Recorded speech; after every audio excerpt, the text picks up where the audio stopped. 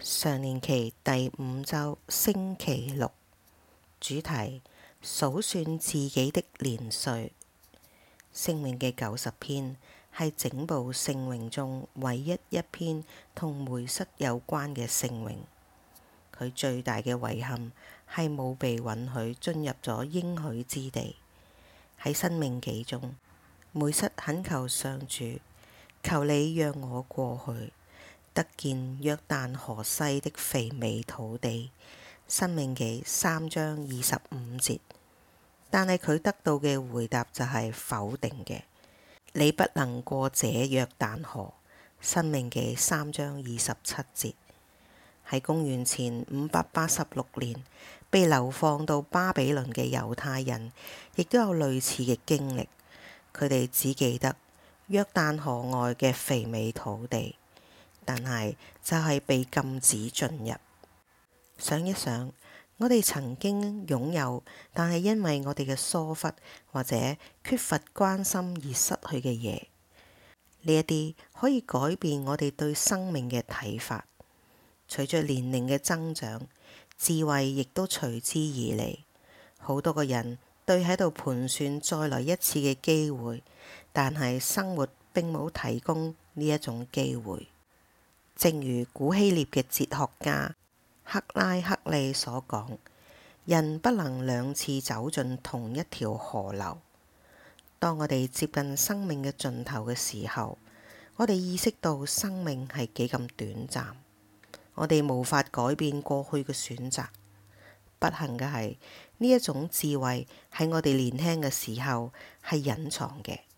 喺年輕嘅時候，我哋好少想到死亡，亦都好少想到生命嘅脆弱，就好似清晨生長嘅青草，到咗晚上就枯萎咗一樣。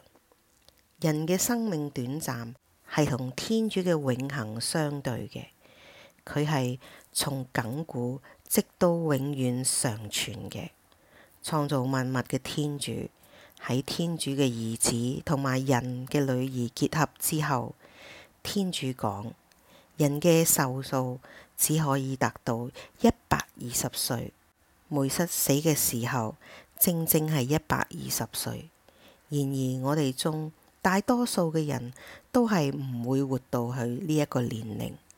根據聖詠嘅作者觀察，大多數嘅人能夠活到70-80歲，但係如此短暫嘅生命同天主永恆相比係點樣呢？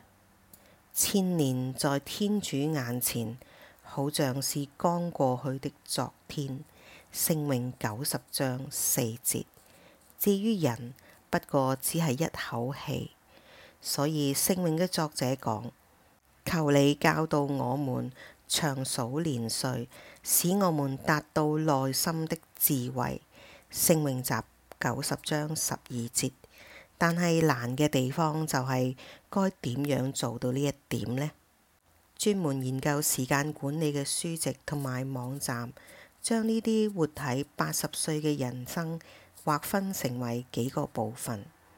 根據呢一種劃分，我哋似乎花咗26年嘅時間喺睡覺，嘗試入睡亦都花咗7年嘅時間。然而，我哋花咗大約13年嘅時間喺工作，花咗11年嘅時間喺屏幕前，或者係睇電視，或者係瀏覽社交媒體。食飯就花咗我哋大約5年嘅時間。度假亦都花咗我哋3年嘅時間，鍛鍊花咗我哋1年半嘅時間，甚至有啲網絡仲計算到我哋祈禱嘅時間。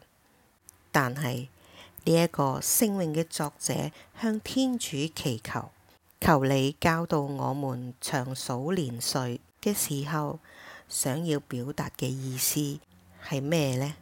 生命嘅週期引導我哋從出生到黎明，到生命嘅黃昏，最後喺死亡嘅睡夢中結束。但係對我哋呢一種相信基督嘅人嚟講，生命唔係結束，而係改變。我哋喺教會嘅禮儀中聽到呢一啲宣告：主啊，對信你的人來說，生命不是終結的。當這塵世的居所化為塵土時，你在天上已經為我們準備了永恆的居所。基督通過引導我哋從死到生，從罪惡到黑暗，到恩寵嘅黎明，扭轉咗生命嘅週期。呢一個真理被聖女小德蘭完美咁樣傳譯出嚟。我並沒有死，而是進入生命。